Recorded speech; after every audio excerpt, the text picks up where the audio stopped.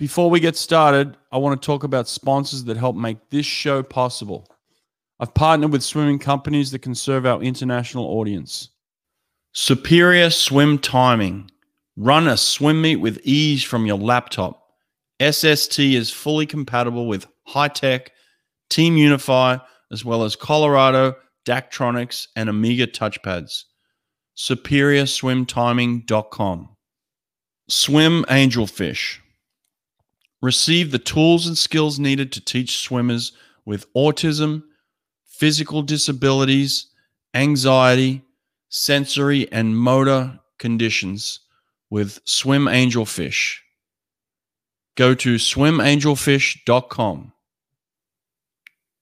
Destro Swim Towers. Gain strength in the water with a tower of power. Save $150 per double swim tower by using code BRETT, B-R-E-T-T, at checkout. DestroMachines.com. The Magic 5. Custom fitted goggles that are tailor-made for your exact face. You shouldn't feel like you're wearing any goggles. Use code BrettHawk20 at checkout to receive 20% off. Nate's come out with another awesome tool for the swimming community. It's called Swim Nerd Live, and it allows the data and times from your actual scoreboard to be broadcast and viewed in real time on any smart TV, phone, or other device. It has all the information you're looking for: event, heat, lane, name of swimmer, times and places. One click on any device and they're watching your swim meet live in real time. Go to swimpractice.com to learn more.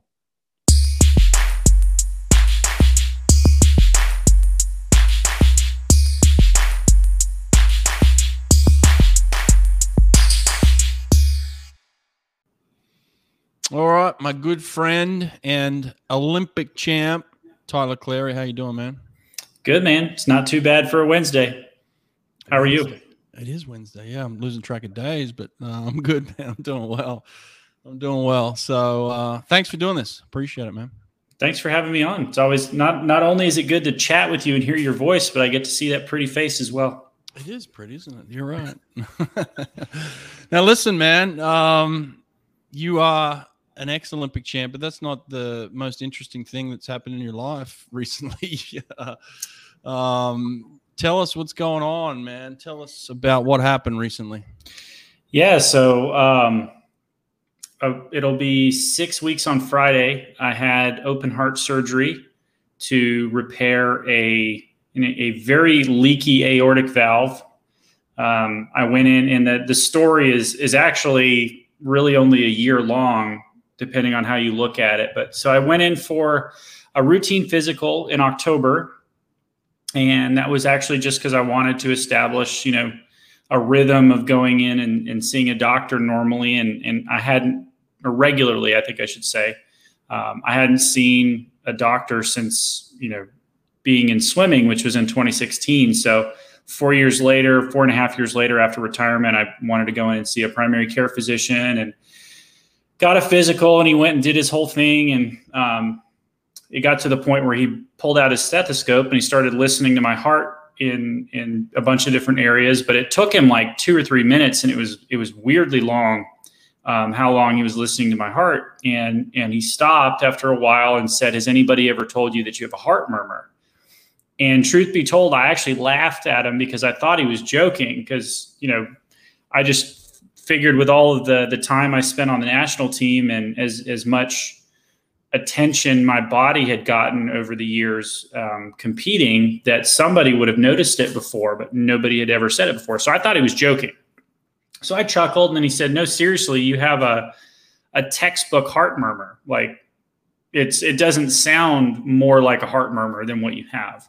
So he ordered a test, and that was it's called an echocardiogram, which is basically like it's an ultrasound of the heart. They use the same technology that they use on pregnant women to be able to see what's going on in the womb with unborn children. So I went in, I had the test, and it was on a Friday, and I went in, I believe it was at like 8:30 in the morning, finished the test. They said someone will be in touch after they look at your test. And it wasn't I don't think I had the opportunity to get home before I got a phone call that said, "Hey, you have severe aortic insufficiency. You need to go see a cardiologist immediately," which all of a sudden sends alarm bells off in my mind, as to like what's going on. So that was on a Friday. They got me in to see a cardiologist on a Monday. And the first thing the cardiologist said to me as he walks through the door is, "Hey, how are you? My name's so-and-so. Nice to meet you. Sorry, we're not meeting on better terms." That was literally one of the first things my cardiologist said to me. So I'm like thinking, oh, great. Like, just tell me what's going on. And so come to find out, I was born with what's called a bicuspid aortic valve, which means that my aortic valve only has 2 leaflets as opposed to 3, which is normal. And there's no real problem with that early on, except over the course of time, those valves tend to harden and you get leakage like I have, and they need to be replaced. Most of the time they get replaced. So they start doing some other testing and find out that for every pint of blood my heart was trying to pump, actually towards the end, over a half a pint of blood would flow backwards because my heart was leaking so bad. And it was leaking so badly to the point that the surgeon who actually performed my surgery said that, and he's seen, just doing some basic math, over 4,000 aortic valves. And he said, if I'm not in the top 5, I'm in the top 10 leakiest valves he's ever seen once they actually opened me up and they started working on it. But so backing up for a second, after we found out that I had a really leaky valve, the cardiologist said, "You're going to need open heart surgery and we're going to need to replace the valve." And so they started talking to me about my different options. And when you're talking about aortic valve replacement, especially aortic valve replacement, I'm not so sure about the other valves, but with aortic valves, you have 2 main options as it relates to replacement. You have a tissue valve, which everybody says, oh, it's a pig valve or a cow valve. And sometimes they are actually the whole valve. And sometimes it's a little bit more complicated, but they're tissue valves. And then on the other side, you have mechanical valves, and they're pluses and downsides to either. With a mechanical valve, they last really long. I mean, they could potentially last 45 to 50 years, but the downside is you have to be on blood thinners for the rest of your life, or at least while you have the mechanical valve in. And that's kind of not so great, because for someone at my age, it's extremely likely that I'll have some sort of bleeding related event later on in life, just from being on blood thinners for that long. Yeah. So I wanted to avoid blood thinners, but then the only other option was the tissue valve, which tends to only last 10 or 12 years, which means I'm going to have another open heart surgery to replace that valve in 10 to 12 years, if it lasts that long. So to me, I was like, these are kind of both not so great options, because I don't want to have more surgeries than I need to, nor do I want to have to be on blood thinners if I don't have to. So thankfully, my wife, Clarka, she's got connections to her undergraduate degree was actually in bioengineering. And she started looking through some of her notes, and there was something in a class that she had once. She's got a crazy memory, that was talking about specifically aortic valve repairs. And it's a very new surgery. In fact, everybody I've talked to since the surgery down here in the medical systems here in Charlotte admit that it's a very rare surgery, and there aren't very many people in the world that are even performing these aortic valve repairs. And so we went in to meet with the surgeon down here in Charlotte that I was assigned to, and he was talking to us about the replacement procedure, and I asked him specifically about repair after my wife had brought it up. And he was very honest and said, look, nobody around here is really doing that. I don't have a ton of experience doing it. And I would recommend a repair based on, what we do normally around here. And I asked him if there was anybody out there that he knew of that was good, like a referral to somebody who could repair my valve. And he actually said, I was just recently at a conference. There was this guy named Dr. Joseph Bavaria at the University of Pennsylvania. And he's, really good. He's, he flies all over the world, and you should really check him out. So he gave me the referral, and I started doing research. And when I say research, I don't mean like seeing if the guy has a profile page on UPenn's, website or anything like that. Like I started looking for PowerPoint presentations, speeches, that sort of thing. And I really looked at everything he was doing. I could tell that he really understood everything that was going on and why certain things were good or not as it related to repairing aortic valves. So we reached out and had a couple meetings. He was very confident that he could repair my valve all the way up until, 2 days before the surgery, which was the last time I saw him before surgery. And we chose to go up to University of Pennsylvania to have it done because, they were the only ones in the area really doing these repairs. And interestingly enough, before surgery, like kind of during the, the research phase, Dr. Bavaria connected me with another surgeon who's finishing his fellowship, who's about the same age. His name's Dr. Todd Crawford, who is a cardiac surgeon that does aortic repairs, or is learning and training with aortic valve repairs, who has been through the same operation that I was having. In fact, his operation was a little bit more intense. So it was really fascinating to get to talk to Dr. Crawford as someone who's not only been through the surgery himself, but performs them, on sometimes a daily basis or at least observes. And that was really nice. But then we decided to move forward with the surgery because the response to my aortic valve leaking so badly, the way the heart or the way the body responds and compensates for that, is it gets really big. So think about it like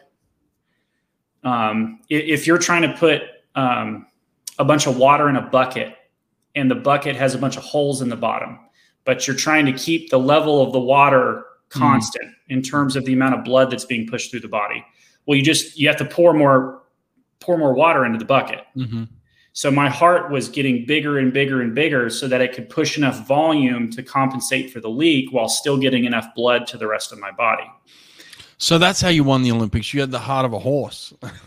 Well, not really. It may have been closer to the size of one, probably not anywhere near that. But my heart was definitely enlarged, but it was certainly a detriment in that my body was having to spend a lot more energy than normal to just pump the same amount of volume. Right. And it was getting worse. My heart was actually starting to fail. I think if I had waited even 6 to 8 months longer, my heart was getting so big that it was going to start to scar, and that's not reversible. And thankfully we caught it in time. So, my heart's actually shrunk quite a lot in size since then. And to give you some context, most normal people have a left ventricle that's between 4 and 5 centimeters when fully dilated. On the operating table, mine was 7.5 centimeters. So it was like significantly bigger, to the point where, like, if I was to lay down on the ground, you could actually watch my left ventricle mechanically move through my rib cage. It was so big. Jeez, wow. Man, the last 10 minutes of you talking, I had so many questions that were being raised along the way. And I was like, oh my God. I mean, I was listening to everything, just like, where do we even start with this? This is nuts. I mean, what a crazy story, first of all. Who's your physician? I need to go see this guy. I mean, for the fact that every other person you've ever seen in your life has missed the fact that you had a heart murmur, and this guy just like picks it up. I mean, thank God for him. And that's the kind of the crazy thing, right? Like, nobody knows how long it's been super detectable, right? Like, for someone to just listen to my heart and be like, there's something wrong. We gotta look at that. Okay.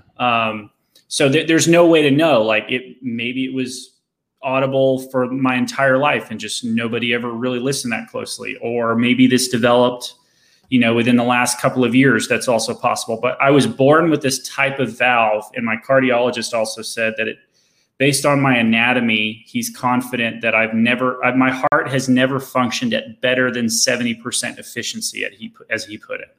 So who knows, if it was even possible to detect it. But at the end of the day, all that really matters is that we found it and we were able to address it before any permanent damage was done. I mean, it really kind of speaks volumes into how freaky your athletic performances were. I mean, to be good at anything is tough. To be the best in the world at something is almost impossible, and to be doing it at the capacity. And there's a lot of people, look, there's a lot of debate out there of which event is the toughest swimming event, but the 200 backstroke's in the conversation, man. Like you got to do some dirty work for the 200 back. Well, and the 4IM and the 2 fly. Like I just characteristically did all the, a grouping of events that a lot of people would argue are some of the most painful and aerobically taxing, to your point. Yeah, it's just ridiculous to think that you never had an issue before. Like, did you ever have a heart issue during swimming that you can remember? Completely asymptomatic. Like there was never a point in time where I had any symptoms, other than within the 6 months leading up to, going in for surgery. Being able, like, realizing, I can watch my heartbeat through my chest, and like I can't see anybody else's doing that. Like that's kind of weird. That was really it. I mean, I was running like 3 to 4 miles, 3 to 4 times a week.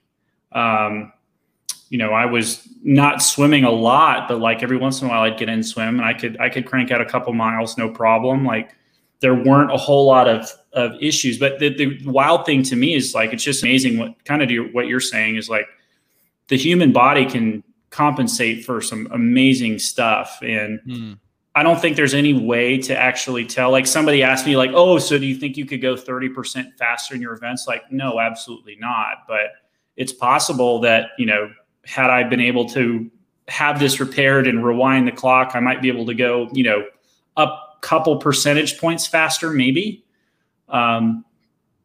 But at the end of the day, all that really matters is like, it's wild that my body was able to compensate for that. And still I was able to perform at a very high level.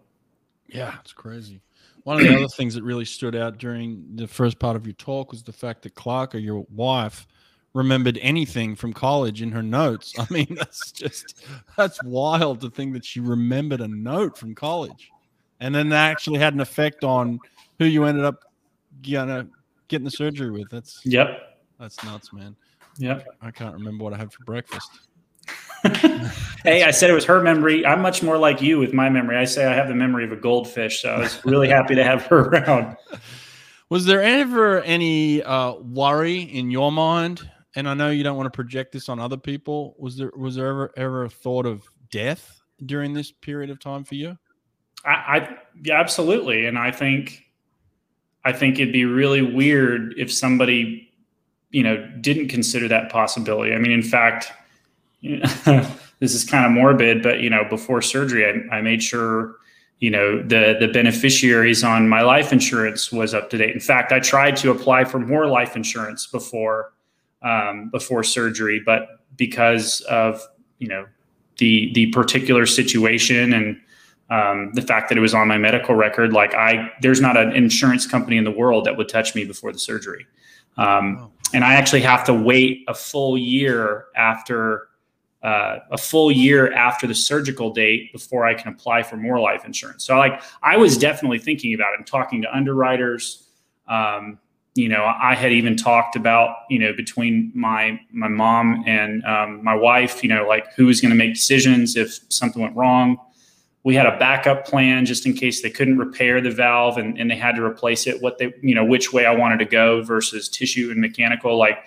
And I definitely, there were some conversations I was having with people where I didn't really say it, but it was almost like saying my goodbyes, because it's heart surgery. Like we do it all the time, or the American medical community performs those surgeries all the time. But it's a low chance that you're going to have, a death on the table, especially for someone who's young and relatively fit like me, but it's still a non-zero chance. And that was something that, honestly, it did mess with me mentally. And the biggest part was the thing that was hardest for me to digest mentally was the fact that, when they open you up and, they get access to the heart, and they put you on the bypass machine, the heart and lung machine, they stop your heart and they stop it for a long time. My procedure was supposed to only take 6 hours. I ended up being under anesthesia for 12 hours. So it took a lot longer. Wow. But in my mind, I'm like, you know, I have some experience with race cars, and one of the things that they say when you're in a race car is like, don't ever turn, unless you have to, you don't ever turn the engine off in the middle of a race because you don't know if it's going to restart. So that was, you know, messing with my head, and thankfully everything worked out, obviously, because, you know, I'm sitting here, but it was certainly a point of worry because, you know, I didn't want to die. I can imagine. Yeah, none of us do, but especially when you're put under those circumstances. Now, when you say open you up, they literally open you up. You sent me a photo a couple of weeks after surgery, and it looked like you'd been in a vicious knife fight with somebody. I mean, they opened you up. But would you mind? I know I asked you this off camera. Would you mind just showing us like your scar? Yeah. So before I pull out the hatchet wound, for those who don't know how, I mean, most people have a basic understanding how open heart surgery works, but you know, they're effectively gaining access around, you know, this skeleton that's meant to protect your heart, right? And they need to gain access. So what they do is they'll cut you with a scalpel about 6 to 8 inches. Mine starts about here and goes 6 to 8 inches below that. And then they take what's the equivalent of a bone saw, and they'll cut your breastbone or your sternum in half. And then they put a rib spreader in that goes into the incision, and they crank a little wheel and it opens you up, and then they can see your heart, or at least at that point the pericardium, but they can see your heart. And then when they're closing you up, there's also I have one main incision, and I have 3 effectively stab wounds from the drainage tubes that they put into me as they were closing me up. And so, you know, what I'm about to show you can see the main incision and 3 drainage tube sites. And it's healing up pretty well. And hopefully we'll be able to address it a little bit more.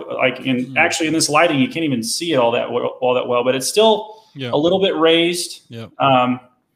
And the coloring's not too bad, but I got really lucky because they did a good job at making the incision nice and narrow. And you can see the 3, they're literally stab wounds that are all right there. So they would have had, you know, I would have had an incision from the very top here, and they actually would have opened it up to be about roughly this wide apart. And then there were 3 basically plastic tubes that this middle one went all the way up to here. And these 2 on the outsides went on either side of my lungs all the way up to here. And they used that to drain over 1.5 gallons of fluid out of my chest cavity after surgery. So it was, that procedure is pretty barbaric in my opinion, by today's standards, but they just haven't come up with a better way to address the heart while giving the surgeon the access that they want. So that's just how they do it. Wow, man, just intense. That whole little piece there was just intense. Just thinking about it. How does the sternum? This is the sternum, right? Mm-hmm. How does that heal? Just like any other, like normally you have to put a cast around a bone to heal. Like, why don't they do that for the sternum? Yeah, so there's no real good way to externally stabilize the breastbone, the sternum. So what they actually do, you know, so when they're closing you up, they'll bring the 2 sides of the sternum together, and then they take I think it's in 5, maybe 6 spots from the bottom of my sternum up to the top. They take stainless steel wire and they just wrap it around both sides and bring the sternum close. And then they twist it at the top and bring both sides of the sternum together to basically just place them right next to each other.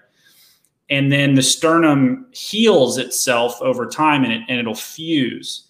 And so something that's to this day that's still pretty weird, and they say that I'll probably experience this for a full year, is like if I do certain push-pull motions, my whole sternum will actually pop because it's kind of moving like this against itself still. Very little, but it'll pop and that'll happen. Oh. And that just feels weird. That's not super painful, but it's not comfortable for sure. But to this day still, if I cough really heavily or if I sneeze, sometimes I can feel the specific spots where the stainless steel wire is, because my sternum's trying to pull itself apart, basically. Oh, so they left the wire on? The wire's not gone? Yeah, like if you, I wish I had taken a picture of it, but the last X-ray I had, like you can see the actual loops of stainless steel wire that are still there. Yeah. Oh, so you're going to go off on a metal detector? Stainless steel is non-ferrous, so it does not set off metal detectors. Oh man, that's a bummer. That'd be so cool to walk through and just light it up. Yeah, but so death was like, I was worried about pain, death, repair versus replacement, and pacemaker. So we already talked a little bit about, the death part. We already talked a little bit about repair versus replacement. There was also a chance that in the repair that they were forced to do something to the electrical system, whether that be through cutting through tissue or whatever, that was going to cause me to have a pacemaker for the rest of my life. And that would not be so good, in my opinion. Thankfully, that didn't happen. And then pain was, it's always an unknown, right? Like most swimmers have a pretty high tolerance for pain just by nature of what we do. But I've heard so many people tell me that, it's by far and away the most painful thing that they've ever experienced. And I would certainly agree. In fact, I would call the pain worry, if I was to rate all the worries, from 1 to 4 or 1 to 5, pain was probably on the lowest spot. It was still a worry, but it was there, just not as high as like death, for example. And I don't remember very much from the first 2.5 days after they brought me out of anesthesia. Just like flashes of like weird random stuff. But I do remember, and I asked Clarka to, there's some pretty graphic video and pictures that she took, and some of it's pretty emotionally provoking to watch for me, which is weird because like I don't remember any of it, but it's still very like it, I'll start bawling for no real reason. But I do remember, and she has video this, the first time they got me out of bed and they sat me in a chair and then going from, and I was still loopy and they just pulled the breathing tube out and all that stuff, but they had picked me up from the chair and I walked over to my bed and got into bed. And as they were laying back, just the pain took over and I'm making, these sort of like screaming sounds. And I remember that and being like blown away at how much pain that I was in. It made a 4 a.m. like nothing. Where was the pain located and how could you best describe it? It was like getting kicked in the chest by a horse, right? Constantly. And nobody. The other side of it, like it's not just the main. Everybody thinks about the main incision, but it's not just that. I mean, they've just gone in and your lungs have been disturbed and your heart's been disturbed, and they've cut open the sac that surrounds your heart, and you've got these chest tubes in, and your lungs have been deflated. My lungs were deflated for like 8 hours, so like I could barely breathe. And anytime I did try to breathe, like my ribs hurt, and the way they have you propped up, like to this day, my neck and my back are still, jacked up when they won't let me see a chiropractor until the end of October. And so to answer your question, I mean, it's like everywhere, but the best way I can describe it is like, getting kicked in the chest by a horse over and over and over and over every half a second. It's just like a ton of pressure and intense pain. And they had me on, like if morphine is this level of painkiller, and everybody knows morphine, it's some pretty strong stuff. They had me on a pain pump of Dilaudid for 3 days, which is like more intense than morphine. And I was getting a dose every 10 minutes, and it was like I needed it every single 10 minutes. It was, the pain part was gnarly. I do remember that part from the first couple days. Listen, mate, to be honest, what you're describing to me just sounds like training with Bob Bowman, really. So you were prepared well for this, at least. Yeah, him and John and Dr. Josh and all those folks who just, put you through the ringer 6 days a week. It was that they did help train me for that. Do you think of it that way? Like, do you think that there's a correlation between the work that you did? Did it help you through it in any way, you think? I think it's helped me in the recovery in that. So in some ways, yes. And in some ways, no. The ways that it did help me, I would say, are that, I had good aerobic capacity. This was something that was fascinating that I was told after this surgery from Dr. Crawford. He said that my cardiac output was like some of the highest he's ever seen. And to give you some context, most people have a cardiac output. This is what I was told. I don't know if it's true. This is what I was told. Normal cardiac output in that scenario, they're seeing between 5 and 6 liters per minute of output of blood from the heart. They said mine was at 16, and they said that like they almost had to max out the heart and lung machine just to keep up with my heart. And that comes definitely from, the lifetime of swimming and training like crazy that I had. So that was really good. And when I woke up and I was recovering, there was never a point where they were trying to get me moving because I needed more blood flow. My heart was already doing that really well. But I would say more than anything, it was reinflating my lungs. So they give you this thing after you wake up from open heart surgery called an incentive spirometer. And basically what it is it's just a piece of plastic that has like a gauge in it, and you breathe in at a certain rate, and you breathe in as much air as you can. And when I first got this machine, it's labeled from 500 up to 4,000. I could barely get to 500 just because my lungs had atrophied so much in those 8 to 9 hours where I was on the heart and lung machine that I couldn't get much air. And so I had to train my lungs to get bigger and bigger and bigger over the course of time to the point where, I didn't need it anymore. And since then, I've gotten back into running, and this is really where I think the previous history of training has helped, because I was told the other day, the length of time and the speed that I had just run, they had never seen anybody 5 weeks after surgery do what I had done on a treadmill. And I've not been much of a runner, but it made me feel good that okay, I'm on a really good track.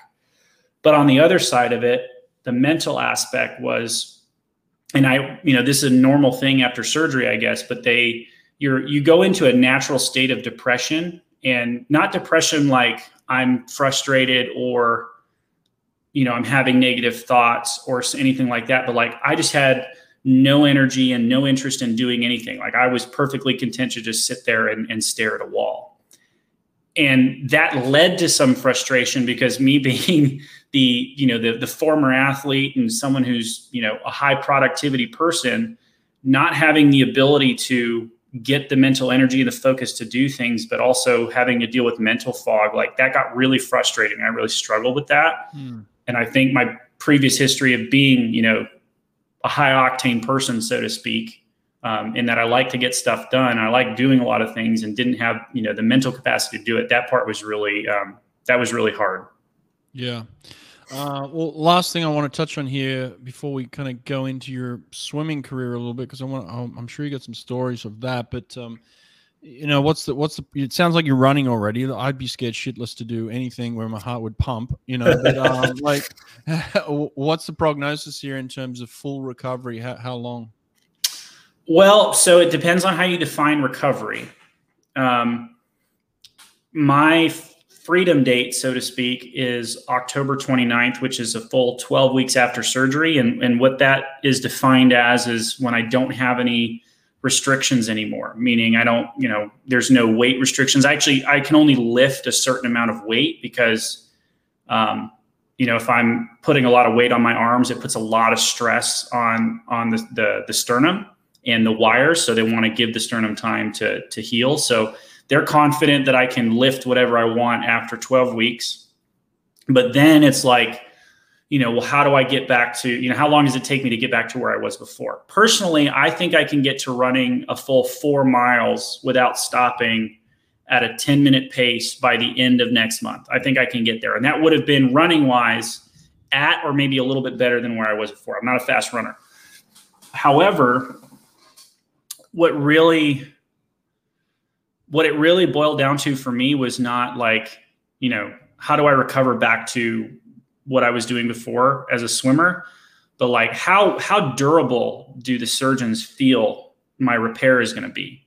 So I actually asked one of the surgeons a very specific question. And before I say it, I don't have any intent whatsoever. I was asking this question to see how far they would let me push, the repair work that they just did. And I asked, is there a swimming comeback in my future? And the surgeon looked right at me and said, if you want it to be, sure. And that made me feel really good in terms of like, if I really want to push myself, they're confident that what they've done will hold together and I won't have a problem.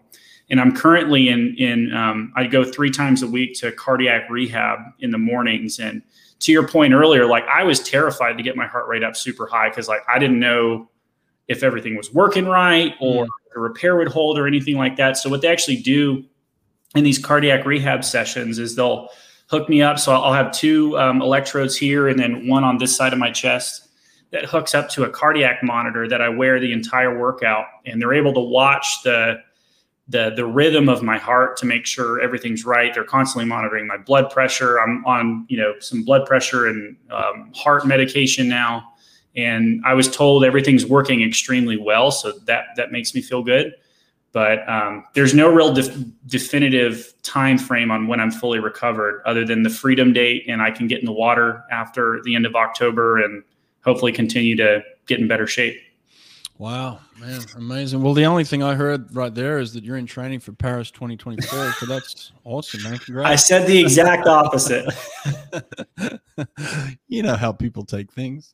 I know.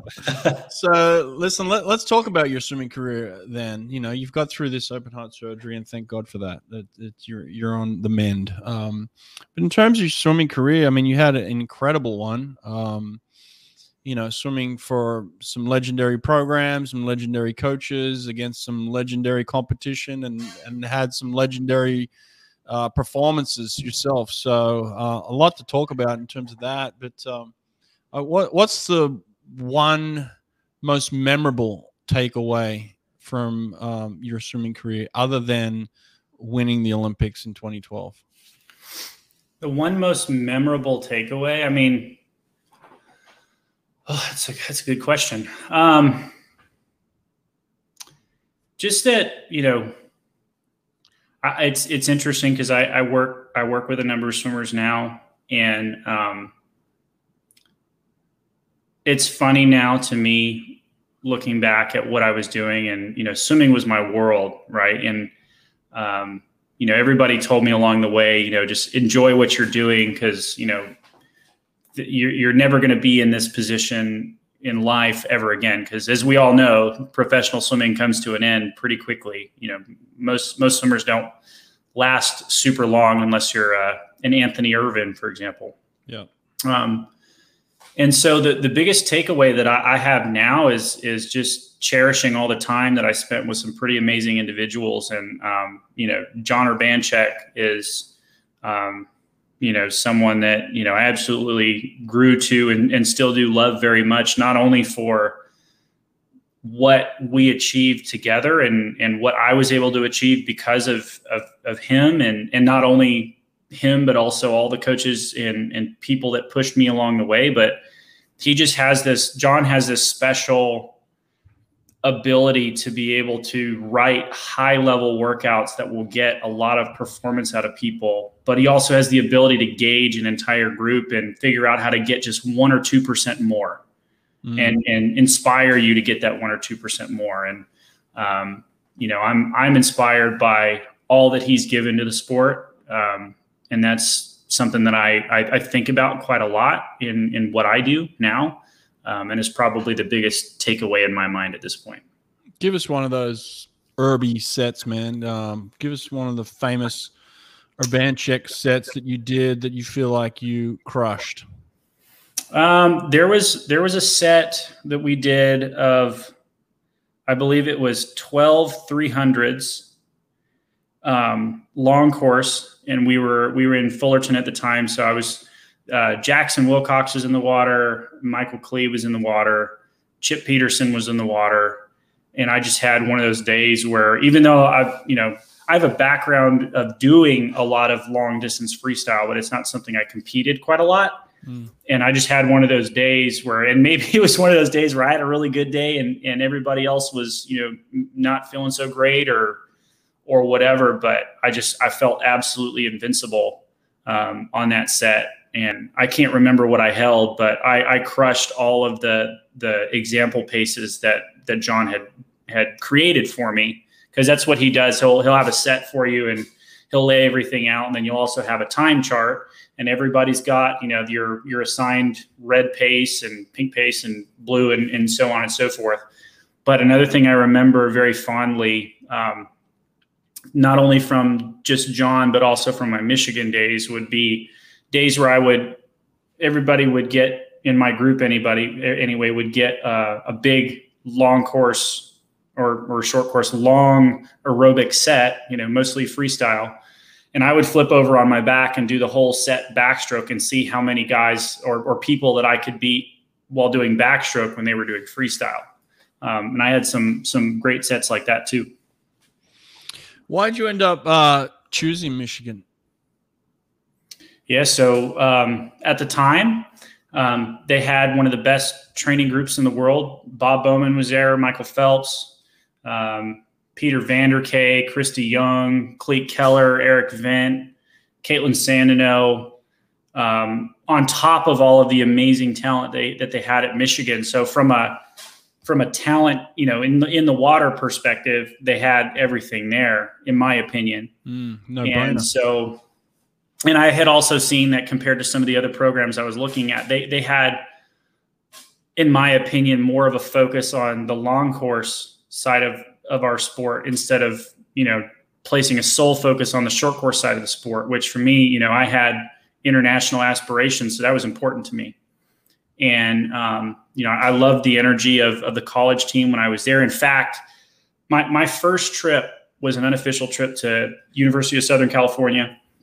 And that was good. Got to see the program, get to know Dave Salo a little bit more, learn about what he had going on there. And then I went on my first official trip, which was Michigan. And I was actually ready to commit at the end of my trip. Like I was on the phone with my mom and dad saying, like, I want to commit now. Like, this is, not only do I appreciate all the talent that's in the water, but like I truly felt like I connected with all of the people on my college team, or that I thought was going to be my college team. And we talked about it and made the decision that I was going to take at least one more official trip to one of the other big swim schools to give myself some context, at least. Right. And so I went on my next official trip to Cal and had a great time there, and, loved the campus. I've been there multiple times before that trip for a number of different reasons, but just didn't feel the same level of connection to the team that I did at Michigan. And I didn't feel the same sense of tradition in my experience as I did at Michigan. So that pretty much sealed the deal for me. I called, I had a scheduled trip to University of Texas, and I actually called Eddie Reese and let him know that I didn't intend on going on that trip, because I was planning on committing to Michigan, and I did it. See, not everybody goes to Texas. He doesn't get them all. No. Eddie's got this famous quote that he would always tell me. He's like, Brett, I've heard no more than I've heard yes. So you were definitely one of the no's, but don't we all? Yes. Well, I mean, it changed your life in that sense. I mean, training in that group must have been crazy. How was your relationship with Michael? I mean, you're a competitor of his, you're a training partner of his. That's got to be a tough situation, to be a competitor while also training at the same time. Did you find that experience to be difficult? I mean, why would that relationship be any different from somebody else that you were swimming with who swims in the same events, right? Like we all compete with each other at some level. And I don't think that really changes, at least at the foundational level, how swimmers manage each other. I think swimmers are very good judges of character, and they just tend to associate with and have good relationships with people that they appreciate and they have the same values. So I don't think. Well, yeah, I think you're being nice too. I think the fact of the matter is that you were a killer competitor. Michael's a killer competitor.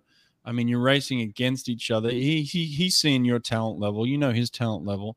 I mean, at some point, where was the balance then? Where was it beneficial to both of you, and where did it hurt both of you?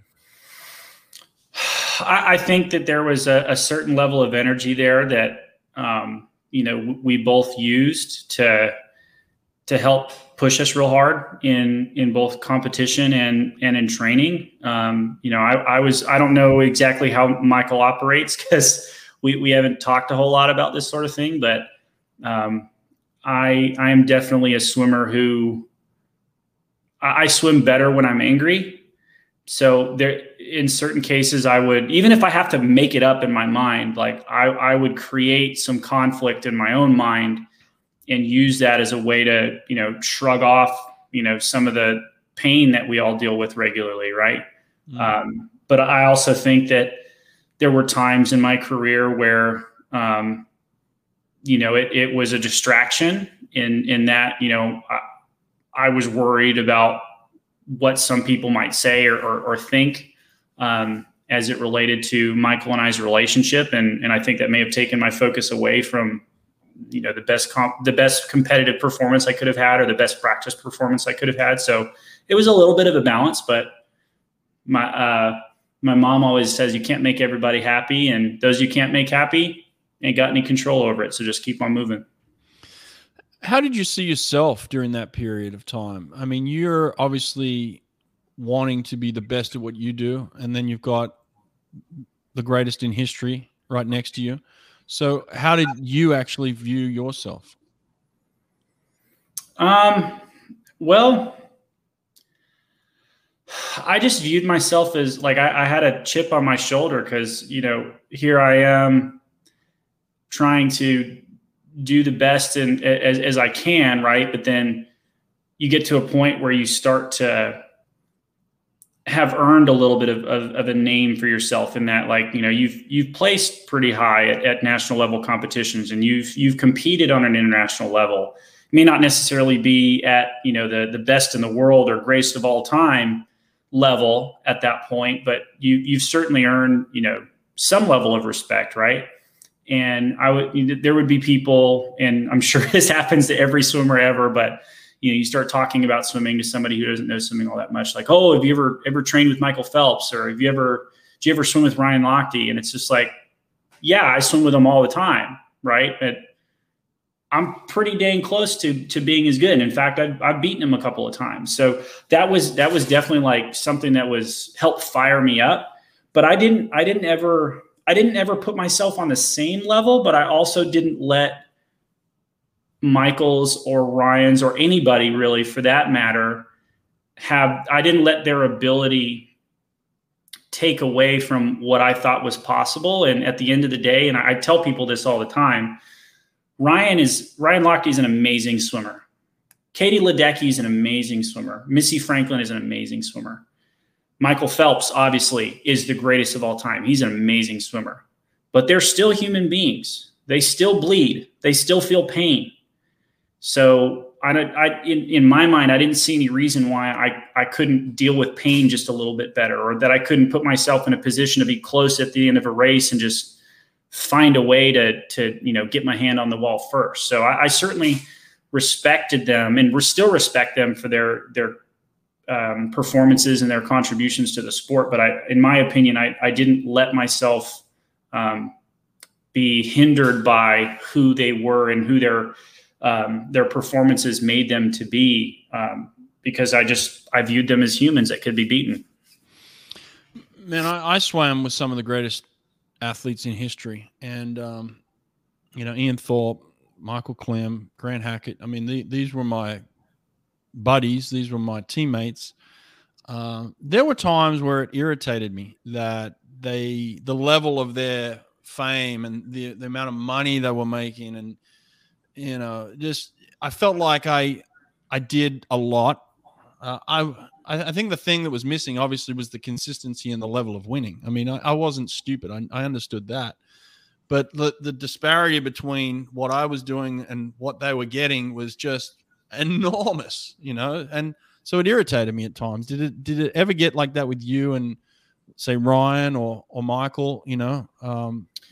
I mean, you know, sure. Like when we're all putting in the same amount of time, and, you know, and don't get me wrong, like I made good money while I was swimming. So it's not like I was wanting for more, needing more. I was definitely wanting to make more, but only because it was like, well, I'm putting in just as much time traveling and competing and all of this stuff, and I'm not getting compensated the same. But at the end of the day, like that's just head trash, right? Like it doesn't mean anything. And I understand that better now. And I wish I would have had a better understanding and comprehension of that while I was swimming compared to how I do now. But I mean, yeah, it bothered me a little bit, but only, you know, it was just ego and my humanity that was hurt. It wasn't my ability to train or my ability to compete.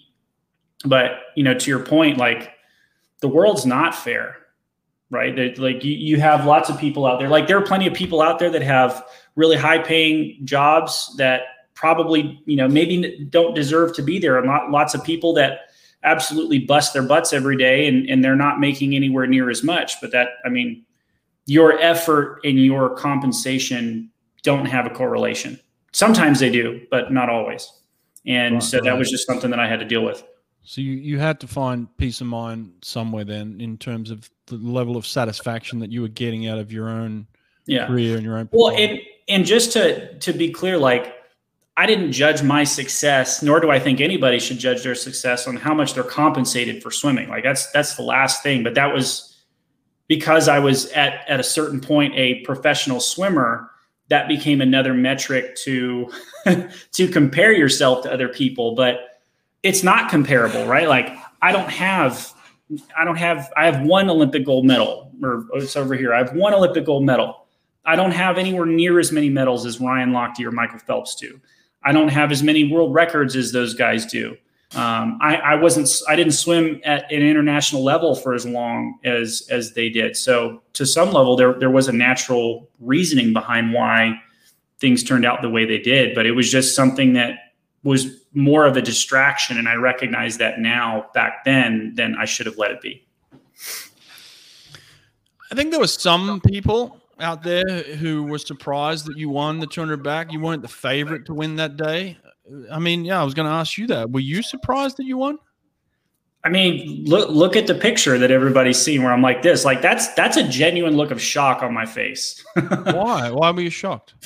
I just so leading up to that particular summer, Ryan was on fire. They were literally there. I remember seeing a video or an article of some kind. It was literally like, this is going to be Ryan Lochte's Olympics. 2012, right? Correct. Yep. And he was absolutely on fire. And I was enjoying every opportunity I got to swim next to him. And 99 times out of 100 or 98 maybe, he would beat me. And I was at that point complacent in being, you know, they called us the Smash Brothers for a while because we would do all the same events. And for a while it was like, you know, Ryan Lochte and Tyler Clary were 1-2 in all the events that we swam together. Right. And going into that particular final, I felt great in semis. I felt wonderful in prelims. And I felt like I was very confident that I could medal. I was very confident that I would medal. But in my opinion, I was swimming. In my mind, I was like perfectly complacent to swim for second or third place, only because I was like, I'm going to share the podium with not only a really good friend of mine, but with another American. And so when I hit the wall and I looked up and not only did I see first place, but also Olympic record next to my name. I mean, it was a total shock because I hadn't had a breakthrough swim like that on a major international level like that before. And of course, the time that I do, it's at the freaking Olympic Games. Everybody wants that magic, man. So what was it for you that day that clicked? Is there any secret sauce? The couple of things that stand out to me about that particular swim, and I don't know where it comes from, were the last wall, the last set of underwaters were easily the best underwaters I've ever had in my entire career. In fact, I believe I gained ground on Ryan underwater, and I don't think I had ever done that before. And I also remember I was starting to go into oxygen debt in the last lap, and started to lose a little bit of my peripheral vision, so I couldn't quite see exactly what was going on to my right, which is where both Ryan and Ryosuke were. Yeah, you had a heart issue at that point in time, man. Yeah, there you go. But I just remember thinking I was close and seeing splashing off to my right, but not exactly knowing if it was coming from the arms or from the feet or whatever. So literally, I just remember saying to myself, and this is a little unfiltered, but saying to myself, just put your hands up above your head as far as you can, grab as much water as you can, throw it at your feet as hard as you can, and see who's got the bigger set of balls coming home. Because at that point, I knew everybody was in pain. It was just going to be about who was going to be able to manage it better. And I also remember, my level of confidence, just saying, just let it fly. Those were all things that stood out to me as something that happened that was different. And I also actually, leading up to the Olympic final, that was the only time before that point, or up to that point, where I had visualized. I hadn't ever in my career before visualized any of my swims like I did that final, and I definitely think that helped. When was this visualization taking place? At the village, in the call room? When was it happening? At the village the morning before the race. Oh, wow. Okay. Okay. So did you wake up nervous that morning? Is that why you started the visualization? A little bit, but only because I had seen a couple swims already that were like, people in the outside of the pool were, doing the old fly and die strategy. And there was a lot of other noise going on at the time in terms of just stuff around the Olympics. And I wanted to be able to answer as many questions in my mind as I could before the race. Like, what am I going to do if my goggles break? What am I going to do if my cap rips? What am I going to do if my suit rips?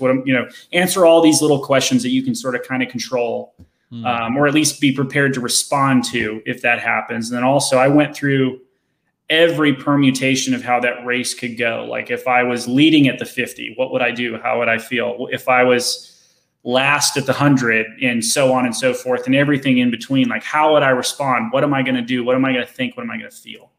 So I felt confident going into that swim, because it was like, I've already answered all these questions and I know how I'm going to respond. So it's just a matter of executing at this point. Right. Okay. So that's where those keywords were coming in at the end of that race there. You said you repeated a few words. You probably already had rehearsed those things, so you knew what to click into. Those were all purely, especially like basically just sack up and get home thing. Like that was purely heat of the moment. Just grit, sort of thing. Teeth. Yeah, basically. Had you done that in practice? Was that kind of a common thing for you in practice when your back's against the wall and you got to finish a set? Was that something that was common for you? I was table stakes. What's that mean? Every hard workout, unless I was absolutely, dragging that day. If I didn't get to the end of the workout and didn't feel like I had been punched in the gut like 4 or 5 times, and I hadn't tried hard enough. So that was just how I did it. Right. So it wasn't difficult for you to get into that state then of like grit your teeth and bear it. Oh, it's difficult. It's always difficult to do it. I don't care who you are, but it was sort of, I had programmed myself to do that, but I had never like had an internal conversation in the middle of a pool while I was finishing a 200 back like that before. Where did you identify yourself? In which race did you feel the most comfortable out of all the races you swam? 400 IM. Really? That was your identity? Why is that? I just that to me was the biggest test of how well-rounded you are as a swimmer, on top of being able to deal with some of the heaviest workloads as a swimmer, on top of having to deal with probably the highest pain load of any swimmer. So it was really, to me, it was like the people who are winning 400 IMs on the international level, like those are the best swimmers in the pool, in my opinion. So that's what I wanted to be in everything. Oh, see, I thought the opposite. I thought anyone that did the 400 IM sucked because they just couldn't sprint. So they did the 400 IM. Fair point. I wish I was a sprinter. It's funny how we justify these things in our head, you know? Yeah, right. It's I'm rationalization at its best. But you didn't end up qualifying in the 400 IM at the London Olympics, right? I did not. So that must have messed with your identity. If that's your identity and that's taken away from you, how did you then recalibrate? So I took a couple of days off after I didn't make the team in that event. And I actually had a fever leading to the 2 days leading up to that event. I had a fever. So I was sick, and I don't know that would have changed the results at that trials or not. But either way, I didn't make it in that event. And I actually took a couple of days off and scratched some of my events. And I actually went go-kart racing the next day after I missed that event, just to totally get myself out of that headspace and into something different. And I just made the realization, like, all right, well, you know, this one didn't work, but I got a couple of other shots in the 200 fly and the 200 back, and thankfully it worked out on those. So it was really just kind of like, I don't have any choice but to move forward. So what are my other shots, and let's figure out how to maximize my chances of making the team in those other opportunities. You didn't win the trials in either the 2 fly or the 2 back, did you? I did not. So who were the people that you had to beat out of that second spot then? Because you probably weren't thinking, oh, this, you know, I'm the favorite for the 200 back at trials. So who did you have to beat out to get that spot? Oh man, I don't think my memory's that good. You know, who finished third? I believe, huh? Who finished third? I couldn't even tell you, to be honest. I have no idea. Third's terrible. I seriously, I don't remember. I remember there were a couple of names in some of those heats that I remember, like Tom Lushinger and Bobby Boyer, Tom Shields. Were in the 2 fly. I remember those names. And they're, you know, sorry, I don't remember everybody. I believe Jake Pebley and Ryan Murphy were in the 200 back final that year. I think Matt Grievers was supposed to be in it, but he scratched that final. And I don't remember the other names after this. So this is almost 10 years ago at this point. So I'm surprised I was able to recall those names. Yeah, but it's just amazing that you get yourself on that team and then you end up winning the Olympics in the event that you're just not favored for. So it's an awesome story, man. It's great, incredible.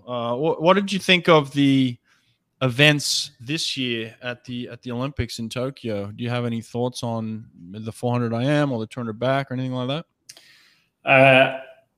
I think so. They swam the prelim, or they swam the finals in the morning, right? Right. Yeah.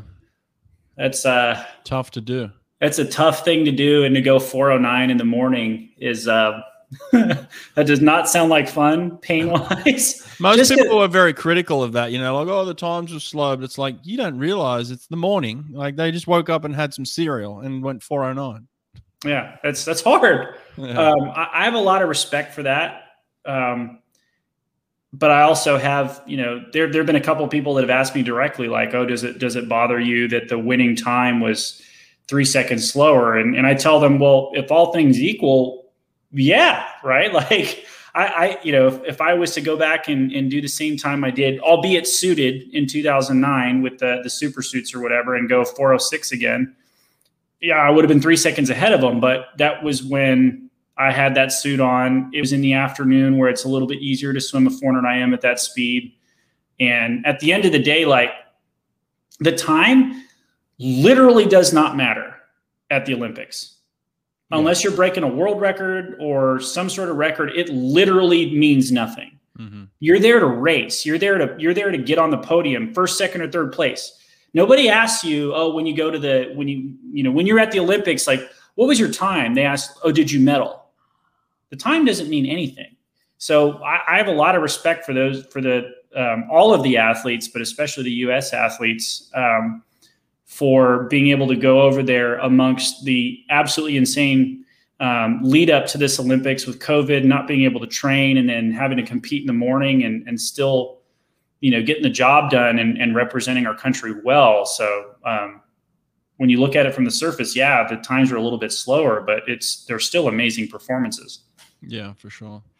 What do you think of the backstrokes? Obviously Ryan ended up losing, and the streak of like American backstrokers for years and years and years was going on. And then, he made some comments, I think, that he backed away from a little bit in terms of, kind of the whole drug thing a little bit there. But, what do you think of that? Yeah, I think I'm gonna steer clear of that subject that has been talked about ad nauseum, just in terms of ensuring that we have a clean sport. And I'm so far removed at this point that I don't have any good comments to make about what I think, nor do I think my comments would be accurate. But I will say this: every streak comes to an end. Everything comes to an end, right? Like it wouldn't matter if we had 120 years of American backstroke dominance. Eventually it would come to an end. And in this case, it was the 2020 Olympics. But I think one thing that makes America so great is our ability to take a punch and get back up. And I'm looking forward to 2024 to see who represents us in the backstroke events again. And, I expect to see the tables be turned from what they were like in Tokyo. Yeah, good answer, man. Terrible question, good answer. Now, listen, what are you doing these days, man? Talk to us.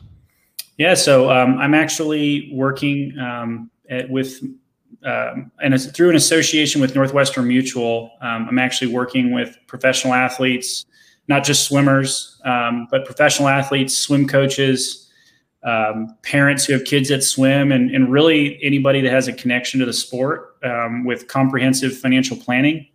What I noticed while I was swimming and through my several years after swimming was that my level of financial literacy while I was competing and making money was basically non-existent. Like I had no idea what I was doing. I made some good moves just by chance, but a lot of places I went wrong. And I started looking around at the environment and had the realization that it wasn't just me. Like a lot of other swimmers out there they spend so much time competing and so much time training. And for coaches, you spend so much time, trying to juggle family life and, having a season plan and figuring out where what meets you're going to go to, and just managing the day to day. And families are super busy that we just don't have enough time to learn about personal finance. And I didn't see anybody really working in the space that,